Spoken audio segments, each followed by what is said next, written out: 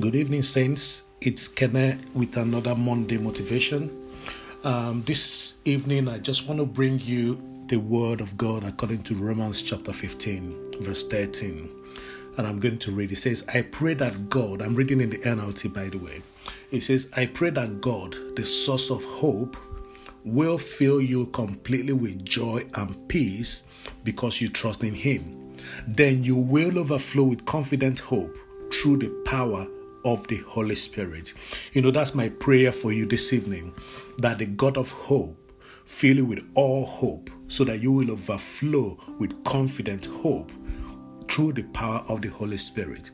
It's phenomenal here. If you read the earlier verse, in verse 12 of Romans 15, it says, and in another place, as Isaiah said, the heir to David's throne will come, and he will rule over the Gentiles, and they will place their hope in him. And Jesus, we know that Jesus came.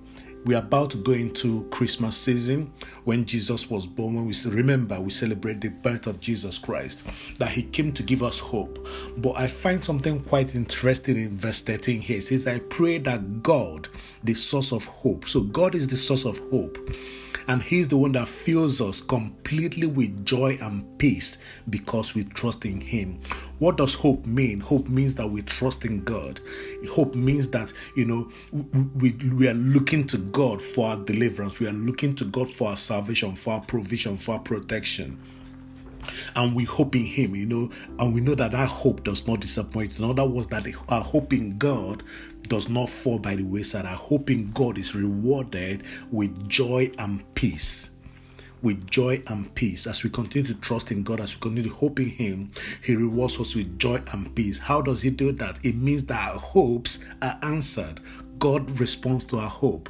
As we hope in Him, He responds to what we are hoping in, what we are trusting Him for, and we are full of joy and peace. Jesus said before He left, went back to heaven, He told His disciples, He said, hitherto, before now, you have not asked anything in my name.